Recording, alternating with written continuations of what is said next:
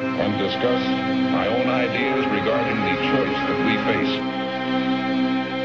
And discuss my own ideas regarding the choice that we face.